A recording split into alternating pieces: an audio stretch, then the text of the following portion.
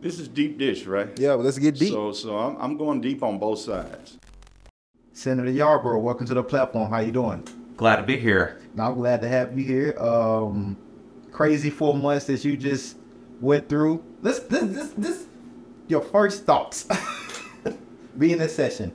So I just finished my ninth year in the Tennessee legislature, and this last 4 months has been the absolute hardest and most disappointing. It's been sort of riddled with extremism and focused on sort of culture wars from beginning to end, and really failing to respond to this moral challenge that I think presented itself to our community so starkly with the Covenant school shooting.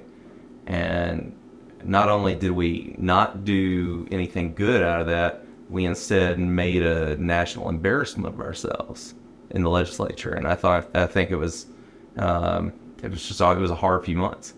As you reflect on that experience, these last 4 months, how do you correlate that and go to now running for mayor? And what has all this happened and transpired, what that may mean or may not mean for Nashvilleians and the role that the mayor plays into that? Well, look, I think what I have always tried to do in the Senate is try to lead people towards common ground, to bring people together to work on real problems. And we're living in a time when all the sort of national media and too much of our legislature is just driven by what's the culture war we're going to fight this week, what's the culture war we're going to fight that week.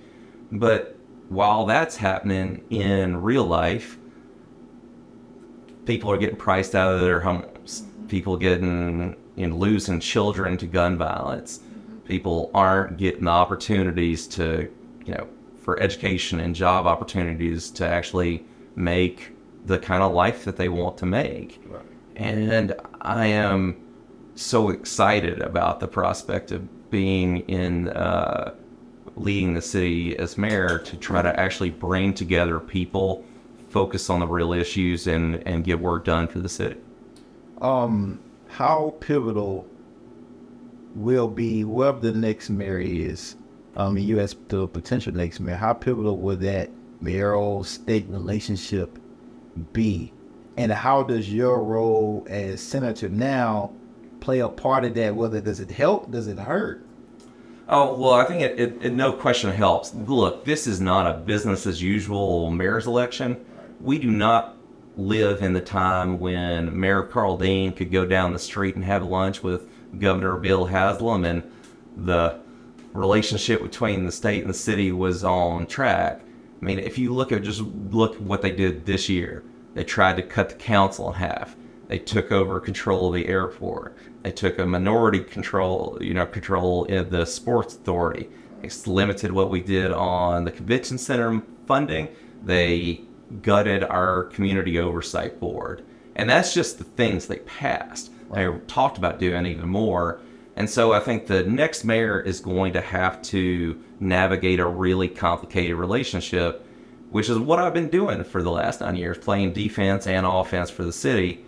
And there's times that you've got to know when the city's values and its people are on the line. Those are moments that the next mayor's got to be willing to stand up to the state government and fight when that's the case. And I think that Nashville has seen me do this work and can trust that's exactly what I'll do. But I think that on the other side of that, the next mayor of Nashville isn't going to succeed if they don't find ways to partner with the state whenever and wherever possible.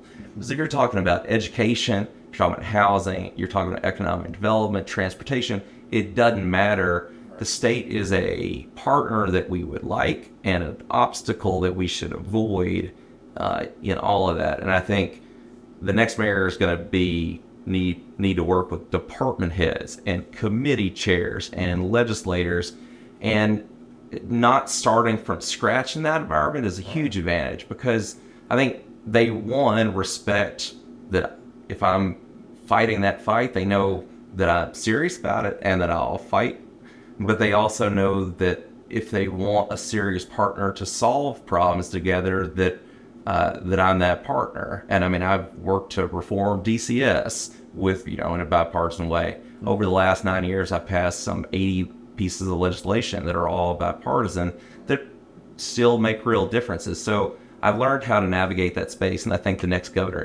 mayor is going to absolutely have to be able to work with the governor and the legislature to do that. What is on the line if we don't get the right mayor to lead Nashville in the next 4, potentially 8 years, almost a decade, right? In Nashville. Oh, I mean, I think that's a great question. I think the city is really at an inflection point, right? In September, we're going to elect our 5th mayor in 9 years. And it feels like we're going to be electing our 5th mayor in 9 years. I don't think we've had really a collective sense of direction for the city. And we got some real problems out there. Right. And I think that if you don't have someone that's going to build back trust in Metro, if you don't have somebody who's going to try to make sure that our growth isn't happening to us, but it's happening for us, Right. then I think we're going to be in a bad track, Right. and it's going to be hard to make the recovery that we need. Why now for you? Run for mayor. Been in the Senate legislative for a while. You can probably still continue to do that. Voters know you. You've done the work. Why do you feel like at this point in your career, running for mayor is something that you feel you want to do, need to do, and Nashville needs you as our next mayor? Well, working with the last 4 mayors over the last 9 years, I know the difference between when the coalition of this city is built and when it's not. And when the political leadership, civic leadership, business leadership, and people of this community are on the same page, rowing the same direction, the city's unstoppable. Right. And we can get things done at the state, we can get things done locally. Right. But when we're divided as a city, or when we're just not on the same page, Right. I think we really can get picked apart. And I think that part of the challenge that we're dealing with right now is like folks ain't come together Right. to deal with the challenges of this moment. And when you're one of 6 Democrats and a 33-member legislature, your job is about building coalitions. Right. And when you represent one of the most diverse districts in the state of Tennessee, your job is to build coalitions. And I think that the work of bringing this city together to solve problems right now is perhaps the most important work ahead. All right. What I'm gonna get straight to this on this. What makes you more qualified than all the 100 other people that are running for mayor right now? I mean, we might, no telling how many people are going to be in before it's all over. But look, I think that this is a job that requires knowing what political leadership is. Okay. There's sometimes that you got to make real hard choices. And the virtue that everybody ought to look for in all their politicians right now is courage. Like, it's one thing to be kind, it's one thing to have good plans, Right. but if you don't have the courage to stand up for those when things get hard, then it doesn't matter of how good your ideas or how kind your intentions were. Right. And I think that people can at least trust, having seen me do this work, that they know what my baseline values are. Right. They know that I'm going to listen and try to bring people together and actually solve problems. And I think that being able to build trust right now in the city is a vital piece of business. I've also been up close and personal with the state-city relationship for the last 9 years, and have helped oversee a $50 billion budget at the state, and try to make those processes work better, try to reform the way we do government contracts. I mean, so I have deep experience on all of our issues, from housing to transit to economic development, and a unique perspective when it comes to dealing with this new challenge that, frankly, no other mayors really had to grapple with before, which is how do we deal with managing our city in a much more complicated environment with the state government. If me and you was on the elevator, right? Say we just going to the 5th floor, the floor that we on now, we got maybe 30 seconds, maybe a minute if somebody else is getting off on the floor, right?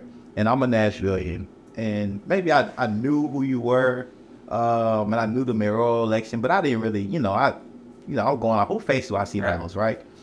And I asked you, right? We got 30 seconds to a minute. I said, hey, I don't know really what's going on in the city, but why should I vote for you? Well, why? What would be that pitch? What would be that elevator pitch on why? If it's a lot of new Nashvilleians. A lot of people are uninformed and they just living their best life here, but they're going to be potential voters. What would that line 2-3 statements be? I mean, look, I think the city's got to get its swagger back, right? I mean, most cities in America would trade to have our sets of problems. Right. But what's new and the thing that disturbs me the most about where Nashville is right now is we've gotten this sense that we're not up to solving them. And I think that, look, we're not the first city to deal with homelessness. We're not the first city to deal with traffic. Right. But what we can't do as a city is feel like these problems are too big for us. But what that means is you got to have leadership that's comfortable and is going to actually bring people together, sit around a table, and get things done. I believe that the most powerful weapon in the mayor's arsenal is the conference room table, where you genuinely bring in stakeholders from around the city and make sure that when you're making decisions, you're not making decisions that change people's neighborhoods forever without their voices being represented. Right. Yeah, and I think that's important to highlight for those who are watching and listening about the corridor that the mayor's office is, right? Connecting grassroots organizations, private, public, all of these kind of entities of people that do work, and the mayor's office is supposed to use those resources to help to make this city better. That's right. Right. I want to go. You keep mentioning solving problems, right? We have a lot of problems and challenges in our city right now. What I like to do first is I like for you to highlight kind of those challenges that that stick out most to you, and really kind of unpack those one by one. And really kind of go into that vision, right, of what Nashville would look like as you as our mayor, which is, we're a very mayor-led city, top-heavy mayor-led city. So it's a crucial role to understand what that means in that vision as you as a potential mayor. Yeah. Well, being able to afford a home in a neighborhood you love, that's near schools you trust, shouldn't feel like winning the lottery. Okay. Right? Yeah. I think everybody wants to be able to afford a home in a safe place that has some sense of community. I think people want to be able to feel like their kids are going to get the best shot at education. And I think they want to be able to move around their city without having to get a tire change or use your GPS every 10 minutes. I think it's really about insisting that the quality of life of Nashvilleians doesn't get sacrificed in order to grow and develop. So we're talking about that housing. A lot of the questions is how do we pay for that, right? We need 30, 50,000 units. So somebody knows who knows when it comes to just putting a Band-Aid on the crisis, or being able to find affordable housing. And if I understand right, affordable right now is like $900 and something a month. That's affordable, right? Which is crazy. How do you tackle that from just a funding standpoint, and being able to we have to build these things, right? And as things take time, it costs more money over time. How do we tackle that, or what's your vision to at least help be transparent for Nashvilleians to understand, this is the issue, and this is how I would plan to solve it if elected? So let me answer that in two ways. So first, I passed the first legislation to let Metro invest money in affordable housing, to actually appropriate dollars into the Barnes Fund. I actually tried to sponsor legislation this year so that the taxes we collect on our Airbnbs and rentals, Yeah. those short-term rentals, so that money doesn't go into promoting tourism, but goes into affordable housing, because that's the problem that it's helping drive, right?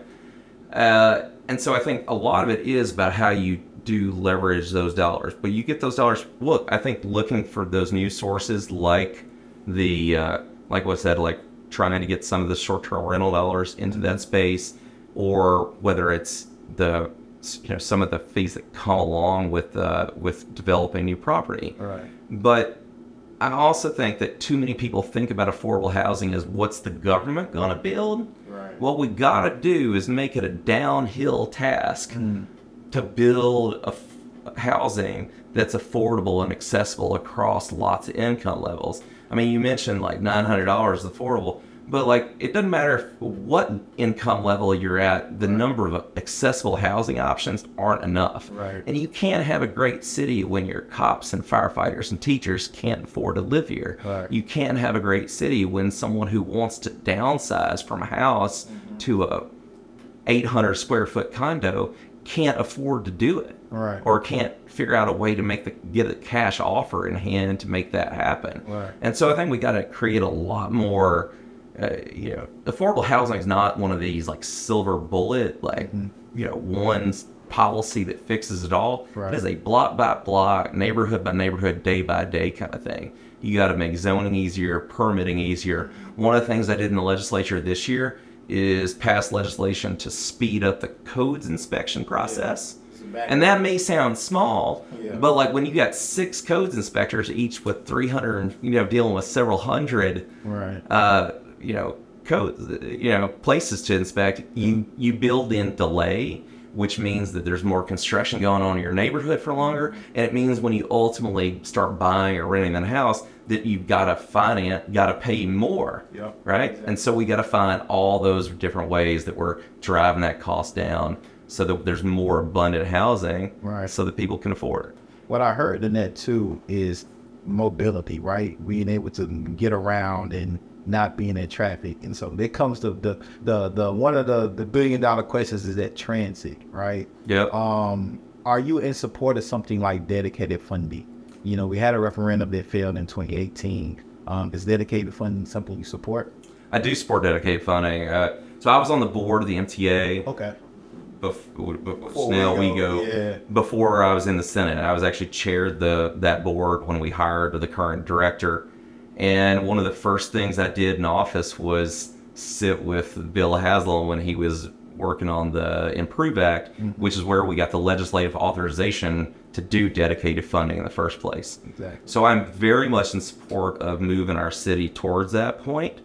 I have 2 things. One, I think when people don't trust you to fill potholes, it's hard for them to trust you to start to build put $1 billion into mass transit. Yeah. And I think we got to be more responsive to people's everyday transportation needs right now. But also my philosophy on this is, we had Mayor Dean had his AMP proposal, Mayor Barry had and Bradley had the proposal that was put up for an election and defeated. The Cooper's had his own plan.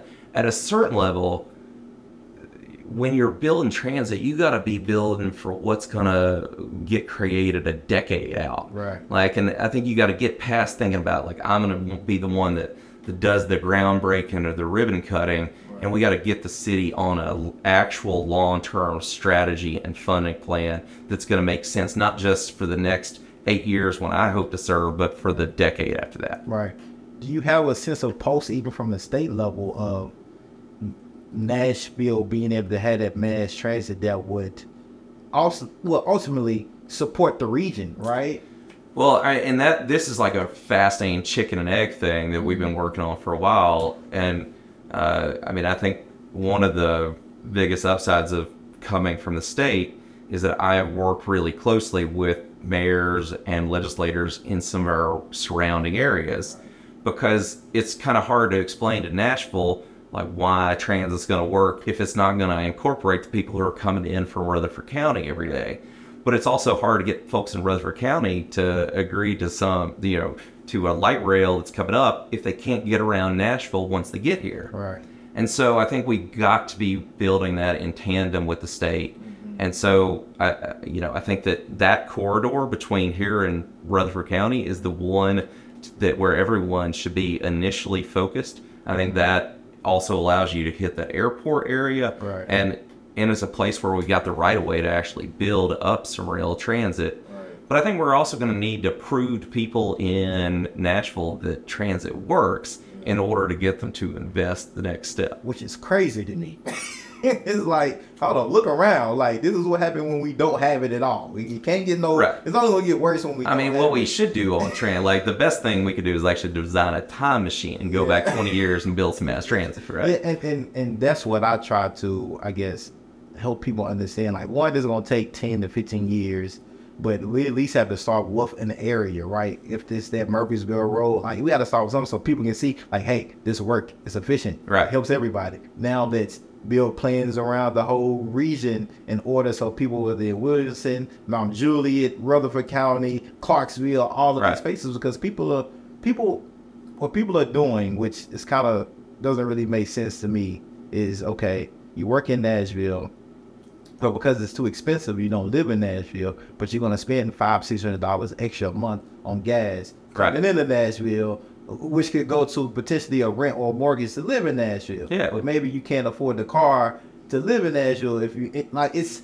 Well, and I think part of what you got to do is part of the reason that housing is so important is one of the ways you deal with traffic is you don't have everybody doing these trips all the time. Right. People actually want to live here. Right. But I mean, you got all these people that are moving to town that like want to be in a city and raising their families in the city, but like, well, where are you gonna go? Right. And certainly, where are you gonna go if you're not making, some ungodly amount of money? Right. Exactly. And so I think we've got to make sure that there's more options. So that there's a lot of people that don't want to have a car. Right. A lot of people at least don't want to have two cars in their family, but we got to make sure that life is possible for that, which means both building walkable neighborhoods and then finding those other ways that people are connected to, to places of opportunity and the things they need. I'm going to stay right there on neighborhoods a little bit and talk about preservation and change. I know we talked about housing. What comes with that change is gentrification, right? Yeah. And along with mobility and sidewalks and things like that. How do we preserve the soul of Nashville, get that swag back of Nashville, but also understand, like, okay, we're moving forward, we're growing, jobs are coming here, people are moving here from all across the country, and abroad, but how do we still preserve these historical neighborhoods and still pour into them and don't historically neglect them, Right. like we've been doing for forever, right? For literally for Yeah, and so how do we as mayor, right? How do you have those and center those conversations to make sure, right, that is on the people's mind when we're growing? Look, I think you have to make it a priority because if anything in the last few years has taught us is it is not going to happen by itself. Right? I mean, you can see neighborhoods in Nashville where there's been almost 100% turnover of neighborhoods, right? And I think we've got to find those pathways where growth and economic development is not equivalent to displacement, is not equivalent to people who lived in. I mean, there's families that have lived in neighborhoods for generations that like are starting to feel priced out, and I think we can't let that happen. I think that partially, one of the ways you do that is like helping people preserve their home, trying to make sure that especially elderly folks who are facing raising property taxes get some relief, and trying to make sure that you're guarding against those truly predatory home purchasers, because I don't think that's is in any way helpful to the community. But I also think you're not going to stop people trying to come in and buy land. And for a lot of people, that is their chance to live a better life in a way. We're not going to stop that either. Right. But I do think that we got to be committed to having genuinely economically diverse neighborhoods as this is happening. Right. I mean, like, it is not success to see. The nation is a good example of a place that used to be almost entirely, rental housing. It was in, reside in residence for working class, and is now almost entirely $800,000 homes. Right. You don't need these neighborhoods to flip so starkly, right? Like there's nothing wrong. Like most people that are, I mean, I live right like in that sort of neighborhood. Like most people that are moving to neighborhoods like that want to live in economically and racially diverse communities and don't want that sort of, I mean, there's a reason they're not moving to gated communities in the suburbs. They want to live in the city with everything that means, but that's going to take some real intentional thought about how we build. I want to stay right there a little bit because what you're talking about like hits on several different things. We're talking about gentrification, the turnover of demographic. I mean, especially here in Nashville, we talk about historical Black neighborhoods, right? Yep. Which are predominantly living in the city, right? And so what I've noticed, and I wonder how we have this conversation and just help people understand this and just help the historical residents of these neighborhoods, right? And these schools too. This is the education component. Because, okay, I went to Pearl Cone High School, grew up in that area, right? North Nashville, my whole family, Whites Creek down there, right? So it looked a certain way all the time. And with that is there's a certain economic, threshold of how much money households in that area are making, right? Which you see it in the school system, right? They're funding. Now is gentrification, right? But now these homes are $800,000, but you don't see that going into the schools because they're not sending their kids to these schools as well, right? How do we, one, advocate for these newcomers that are going to these neighborhoods and potentially having kids and having families, send your kids to public schools? How do we have that conversation of really pouring into that community with resources that they now have that historically just wasn't there and historically been neglected by the city? Unpack that. That's a lot of stuff. But I think it's no. I mean, I love that question, and I want to swing back to the history part on that, but let's talk first about the schools piece that you mentioned at the end, because I think that really is important. And it's not a simple answer, right? Because at some level that happens school by school and neighborhood by neighborhood, and like there are some examples of places that have kind of seen the sort of economic growth and change in neighborhoods, but haven't just been totally displacement in nature. And so, man, I'm trying to think of a good example, like Rosebank Elementary, are both good examples where you had, I think, strong principles and you've had a lot of neighborhood commitment as people are from historic neighborhood residents and as people are coming in to trying to make that happen. But it's also required a lot of hard conversations. Right. And I think that you're going to have to do some of that. I think that it starts with how do you have the zoning set up? How do you really think about housing as education policy? Right. Because if you create a bunch of like rich neighborhoods and a bunch of poor neighborhoods, and you build your school zones around it, then you're creating a bunch of resource schools and a bunch of under-resourced schools. Right. And I think we got to be way more intentional about thinking about how we are trying to build that economic diversity into it. Frankly, it's enriching to everybody's children to be in that diverse situation, right? But there's still like ways to get adequate resources everywhere you need it. One of the things that I think the mayor's offices do on that resource side too is, teachers need to spend their time being able to teach. And I think the mayor's office needs to be able to sort of align those city services that really aren't about teaching, but that are dealing with all the other stuff that people are bringing to school. Right. Like if you're come to school hungry, if you're come to school with, abuse in the family, if you're come to school dealing with whatever challenges you're coming with, mental health, and there's not a school in Metro that's not dealing with mental health issues sort of in the aftermath of the pandemic. But how do we as a city sort of align those services around our schools so that we're hugging our kids as they go in and letting our teachers do the teaching? That social service part is really interesting. Because what you're talking about is addressing a lot of things on the front end, right, that need resources, right? as far as those neighborhoods or those kids that live in neighborhoods that may not have a grocery store or access to healthy food, right? How do we get in front of that so they can be, the healthiest minds and bodies to be able to be the best thinkers and problem solvers when they go to school? That's kind of hard to do if you don't have access to food or affordable, healthy foods, right? In communities. Mobility plays a part in that too. The other part of that I really want to get your take on, and when you talk about social services and pouring into schools, which is a big conversation right now because of the mass shootings that have taken place just not here in Nashville, and it's in the nationally, and school resource officers, right? And the funding of school resource officers, which, Governor Lee is going to pour all of this money into. I know Chief Drake is probably like, yes, write the check. Because I know that's something our MNPD and MNPS have that memorandum of, hey, we want SROs in our public schools. Some people feel kind of hesitant about having more police in our middle and high schools, especially those parents that are Black or brown.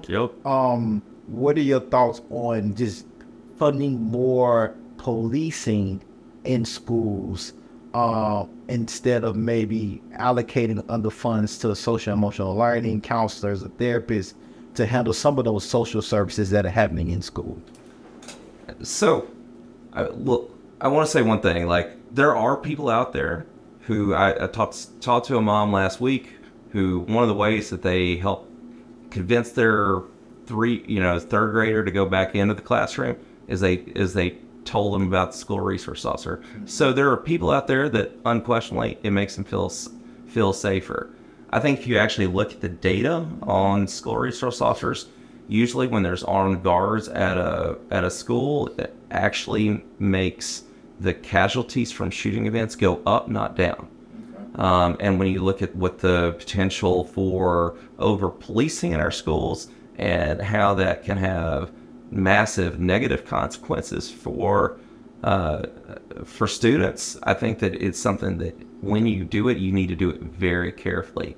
And I think it's a good example of everything that's sort of wrong about the way that Tennessee is approaching these problems. Like, I don't know why we're accepting that school shootings are inevitable and like arming schools to be able to deal with them. Why don't we try to prevent these shootings from happening?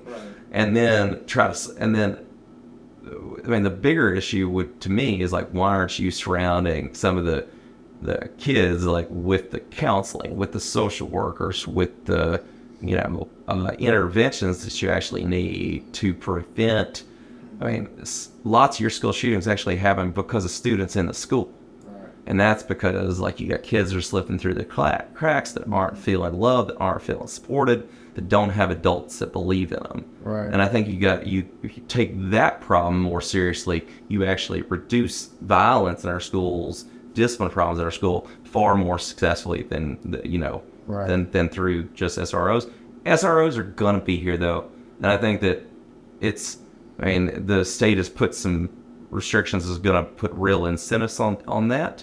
And I think sort of like it is when we think about policing generally, like we've got to work on how do we make sure that is not that those SROs are not there to become they don't need to be the enforcement side of law enforcement if that's the role they're playing.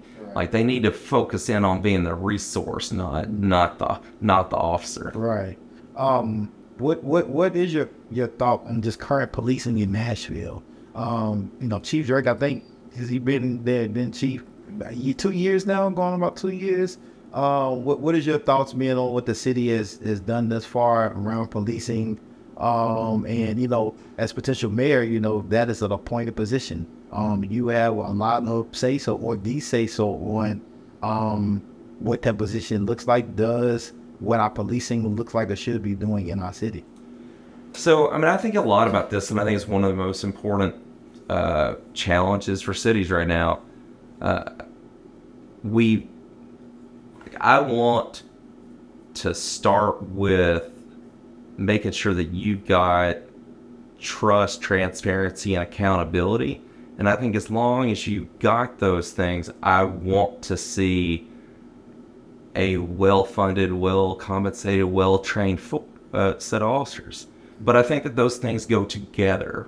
was I don't think that you actually have, I think if you're not actually dealing with public safety, if you're not dealing with trust in that system at the same time. Okay.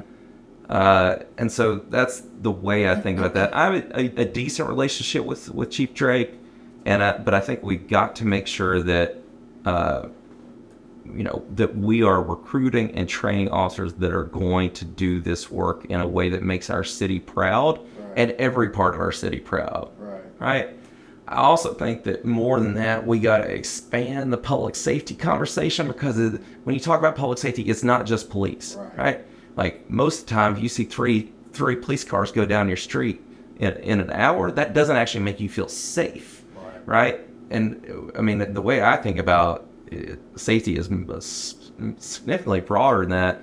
Like I think about when you have street lights that are out in neighborhoods that don't get repaired, when you have blocks that don't have any activity, don't have any pedestrians, that sort of are those places that can attract, sort of more dangerous activity. How are you actually building community in the first place so that you're trying to be conducive to safety? And thinking about programs like violence interrupter programs that frankly end up, I think, being a really big deal if you're trying to think about safety in a more collective, holistic way. Right. And it goes into mental health too, right? And I'll tell you, one of the things that I've learned in being in the legislature is that, I've worked on almost every policy issue you can. And I think people should have to stop thinking about mental health as a discrete policy issue, because it's an issue that affects every other issue. Right. You can't think about healthcare. You can't think about education. You can't think about violence. You can't think about incarceration. You can't think about homelessness. You can't think about any of those things without having a mental health component to the way you're really thinking about it. Well, especially, even from a criminal legal system standpoint, 30% of our jail population have a mental health issue. Davidson County Jail is the largest mental health provider in the state of Tennessee. That should be an embarrassment to all of us. Yeah, it's crazy. And again, it's like when you think about these services, a lot of people hesitancy is like, should the police be involved in every single aspect of these things? Or is there, or should there, or can there be funding for other professionals that focus specifically on these things? The way I talk to people is like, because we got a lot of cops and we got a lot of teachers, we want cops and teachers to solve all the problems. Yeah.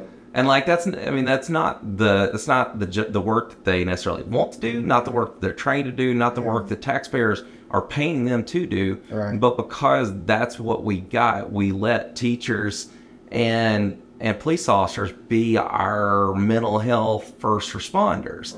Right. We let all these groups that aren't supposed to, they're dealing with homelessness more so than those other parts. And I think we've got to make sure that we're responding way more robustly in that, to having, the right people solving the right problems. When I mentioned the phrase systemic change, what does that mean, and how does that correlate to you, and especially in terms of the mayoral or the mayor's position? I love it. Well, I mean, I can't help but think about how much we outlaw teaching about systemic change, barriers change in the legislature, but we in Nashville cannot be blind to that, right? Like I want to talk about sort of at least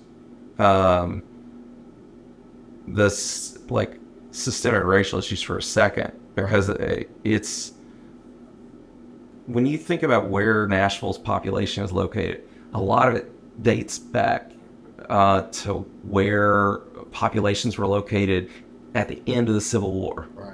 And then through lots of different processes over time, from redlining to where we constructed interstates, to where electricity was added, to where schools were built and funded, we have created a lot of systematic injustice.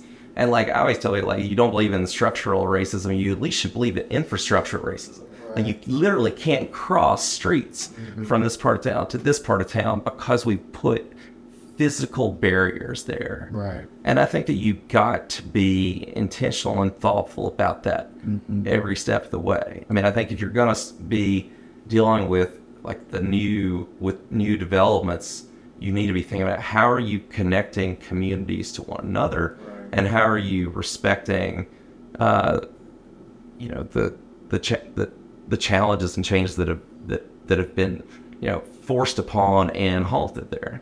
I'm glad you brought that up as far as new development, and how that connects to just current communities.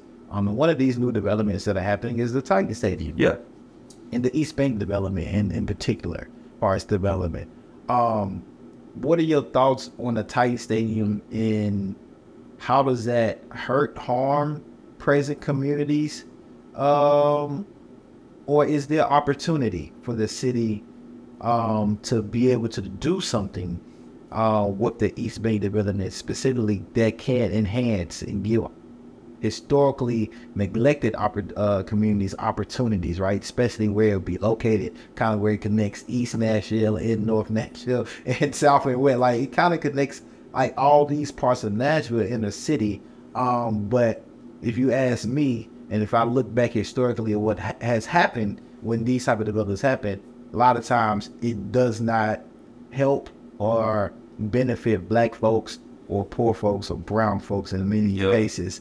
And it becomes just another gentrified area that looks good for the elite to be able to come and play and shop and have a good time.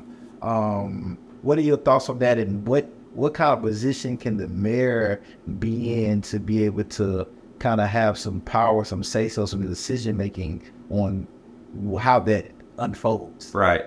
So, I mean, look, I think council is looking pretty close to confirming this deal to build a stadium. And I think that there's some logic to that. If you just look at the deal itself, it doesn't make sense to have parking lots on the East Bank of downtown. And that stadium does not have like 3 decades left in it under the best of circumstances. For historical purposes, with people who may not know, when we signed the deal in 96 and 97, it was a bad deal to begin with. Yeah, right. Like, that's right. And so, I mean, like, I passed the legislation to help move the funding of this stadium off of Nashville taxpayers and on to the people who are coming in as tourists to make sure that that's where the dollars for that come.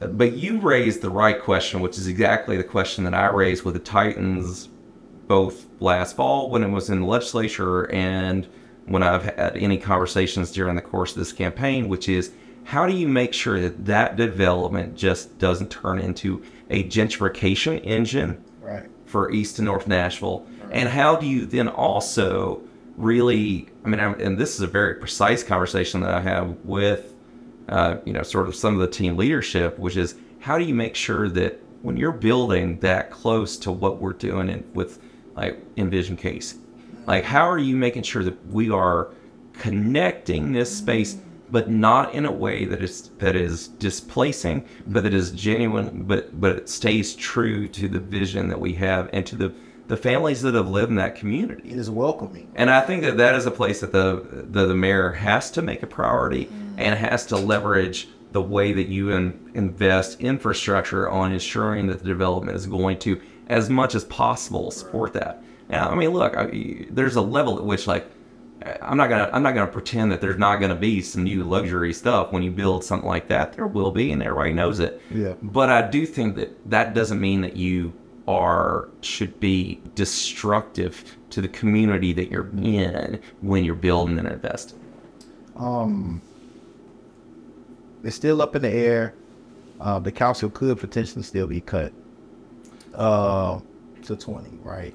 Right. Over a longer timeline, if it happens, yes. Right now, it's still 40.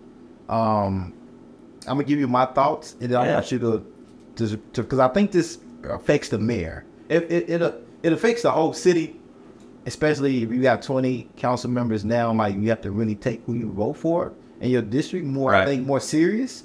It can't just be a neighbor that you know, like, oh, okay, yeah, I'll vote for you. I think it has to be really more serious if it will spread a broader district, especially in 20. but I think it's also a play on the mayor's power. Yeah. And if you cut that down to 20, it's a little tougher to get 11 out of 20 than, 21 out of 40, to kind of maybe vote on a policy or something like that that you would like to move forward with the city. What are your thoughts on that? And even if it's at a longer period, it possibly could still happen during your term as potential mayor. So, I actually favor the 40-person council, or at least right now, until convinced otherwise, because I think it is so critical to representation in our city. Like in most places, you have county and city government, and so you've got all these different local officials, and so you're likely to be close to someone that is, someone who represents you might live close to your neighborhood. Right.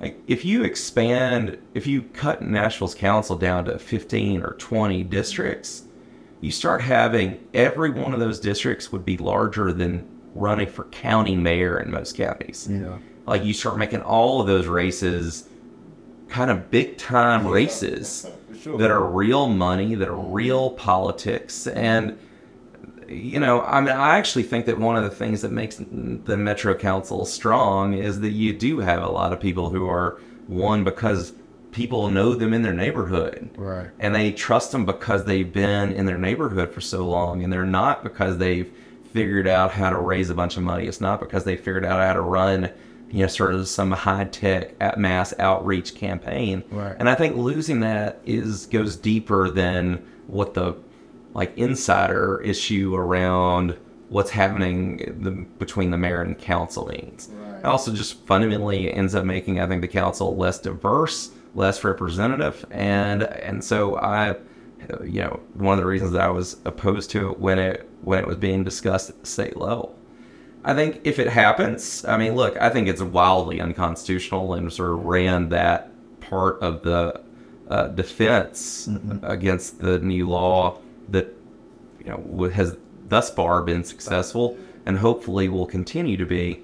But if there's going to be a change, doing it over 4 years and doing it with Nashville hopefully in the driver's seat of that change makes a lot more sense. Our Metro Charter is designed around having this large council. Yeah. Like the way our council works, the way we compensate them, the way we staff them, the way we think about all those relationships depends on is sort of premised on that. And it's just wildly irresponsible not to transition into that. If we end up in a transition to a smaller council, I think one of the fundamental things that both the mayor and the council have to do is to figure out how do people who feel like they're losing voice and losing vote, how do we make sure that they still feel represented in city decisions? Because I think that will be a real challenge, and we might need to think about how do you use the sort of modern technologies or in community outreach to make sure that people feel like they're able to get their voice into the system and get their ideas, their concerns, their complaints, addressed in meaningful ways, because I think we rely on our council people to do that.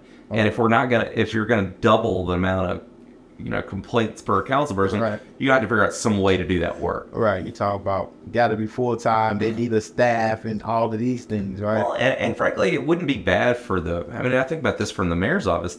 Part of the way that we should do that job is make sure that we're thinking about getting voice and input and stakeholders bought in all way earlier on decisions, and as part of the way we think about governing from beginning to end. Right. And so, I think if you actually were thoughtful about that in the way that the city was governing itself generally, people might not be quite as terrified when they hear they're going to lose their council person.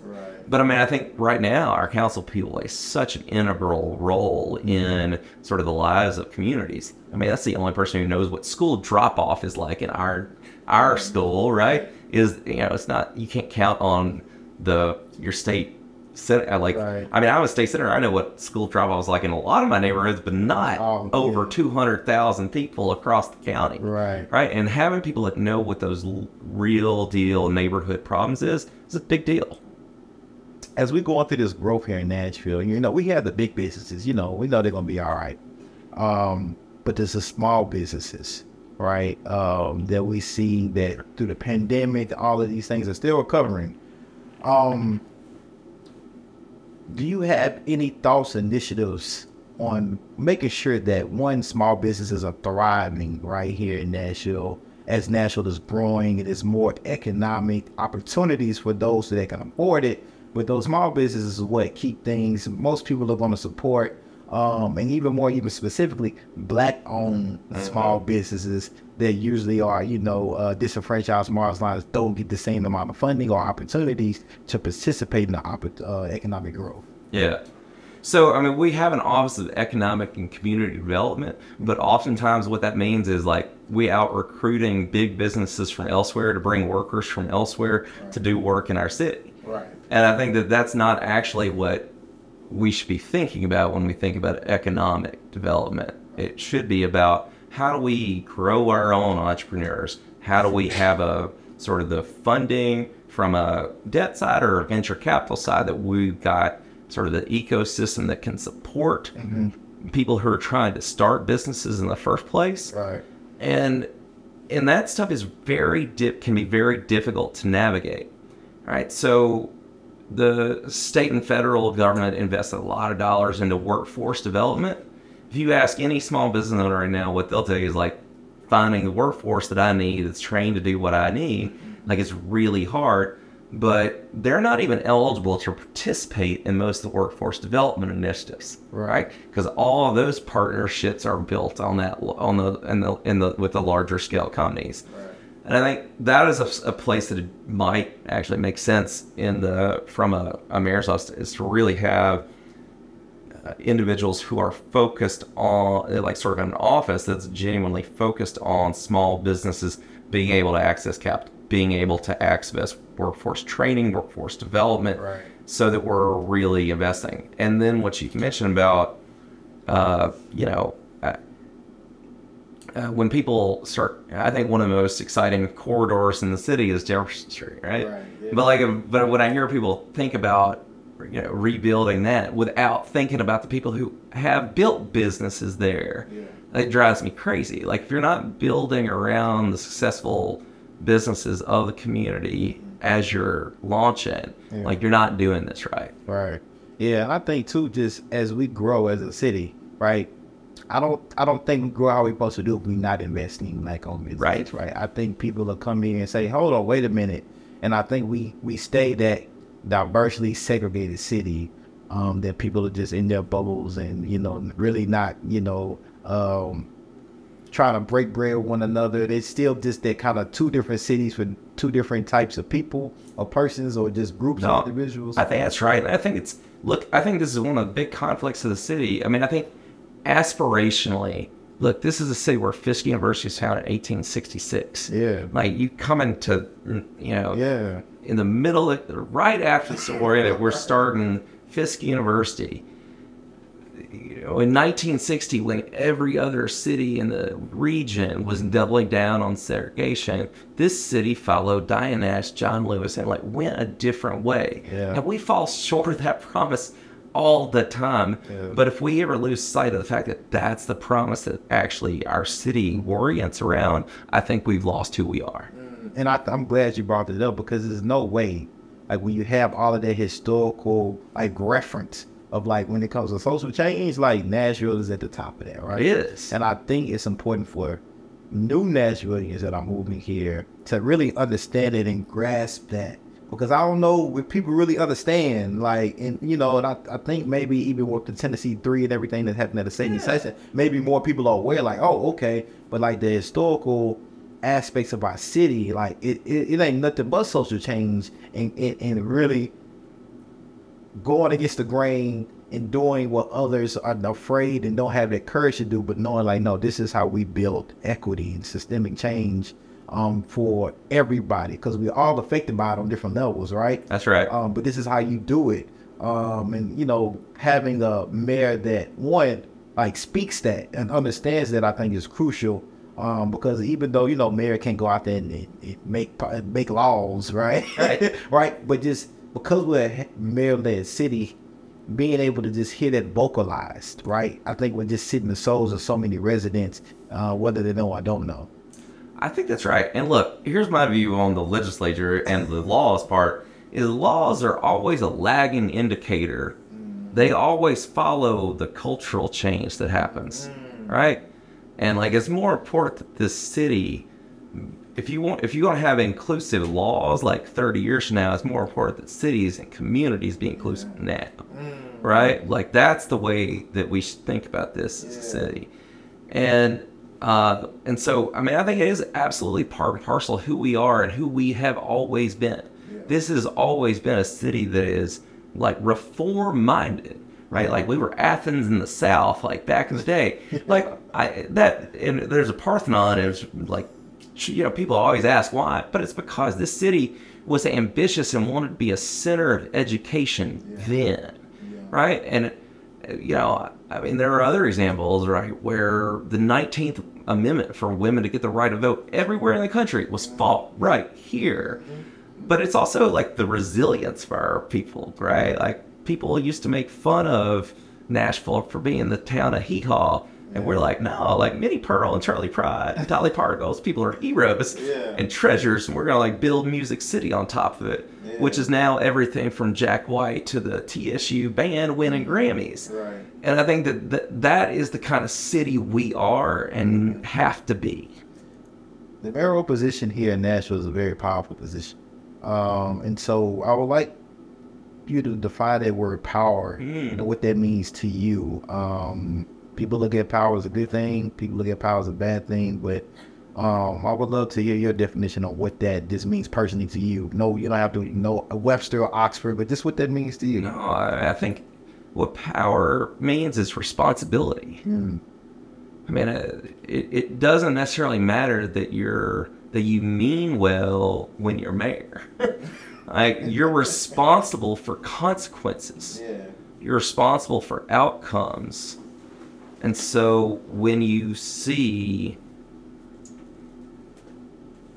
injustices in your city, when you see problems go unaddressed, like you got to be responsible for those and use whatever power you have in that office to actually address those issues.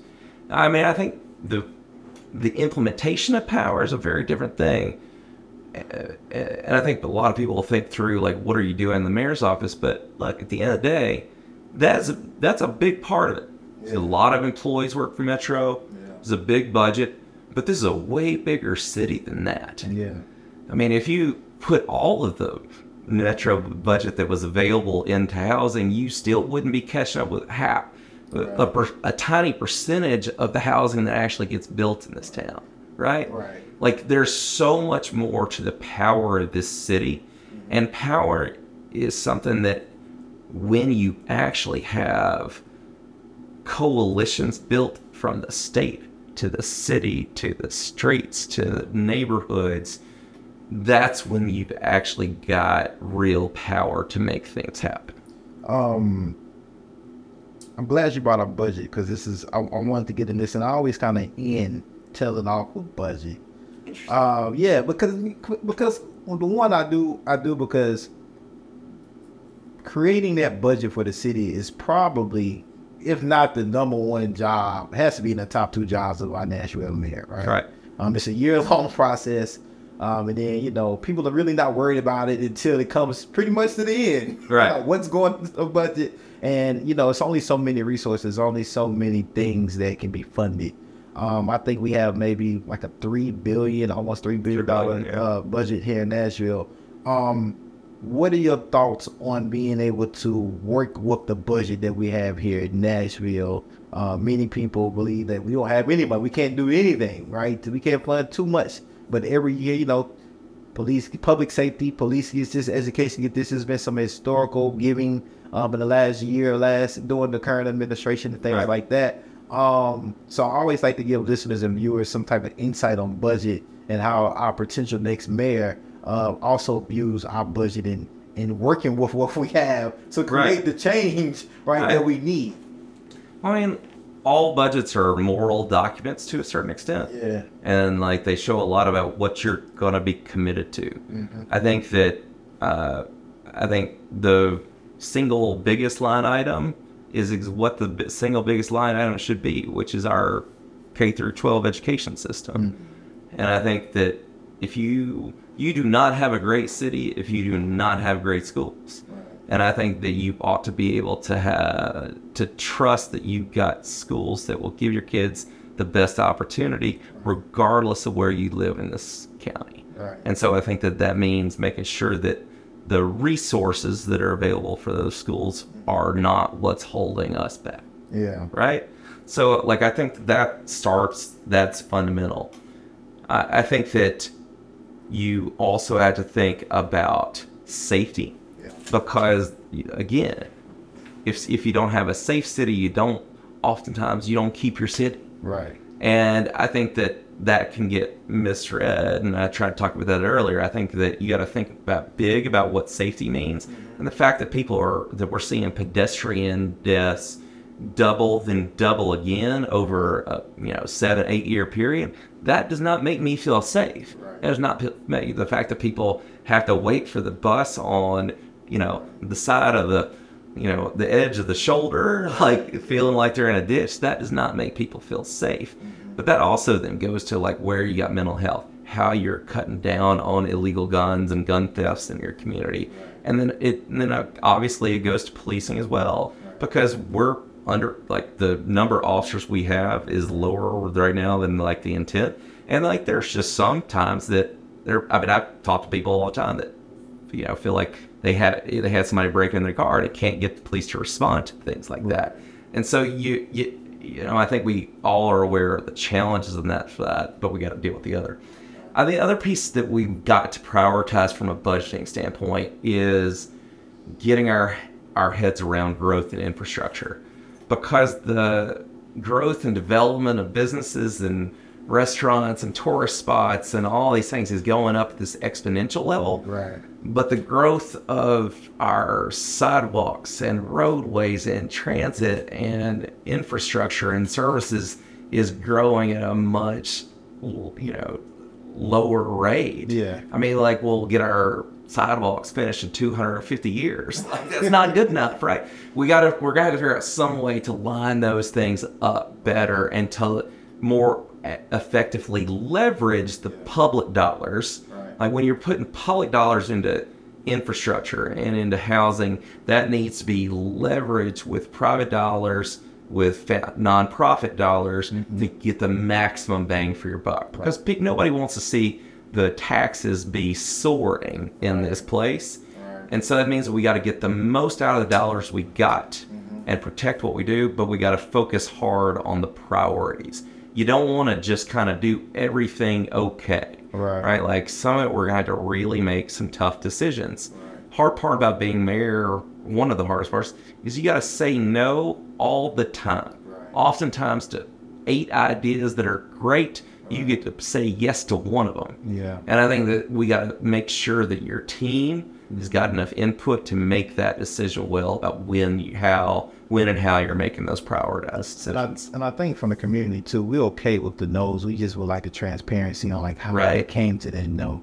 And okay, we can live with that. I think the participatory citizens budget process that started in the city is one of the most important things that's happened, and also it needs to get rolled out even bigger, frankly. That ought to be like on your app, on your phone, like part of like what you can see, right? Yeah. Just people to Stella, we gotta wrap it up now. As we close, I'm going to give you the time to speak to anything that we maybe didn't touch on. You want to extrapolate something more to the people out there, the potential voters in this next mayoral campaign. And then also, once you with that, let people know where they can go to support you and support your campaign. Well, first, I really appreciate the opportunity to be on and talking about these, a lot of bigger issues facing the city. I think fundamentally right now, this is an election that's about Nashville's future, just like every election is about the future.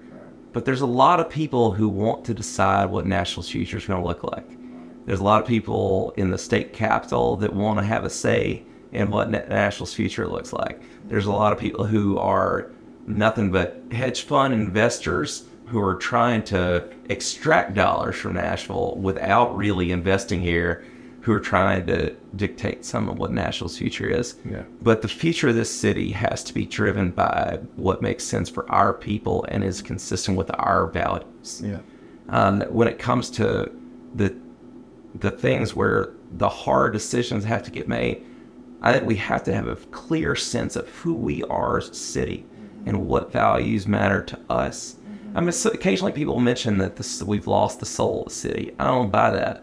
Because when I go, I don't care which part of town I go to, I think the people in Nashville are still doing amazing things. And like communities are still coming together to solve problems in their town. You saw with the Covenant School, like this city came together to support those folks, to comfort one another, to help one another, to not say no together.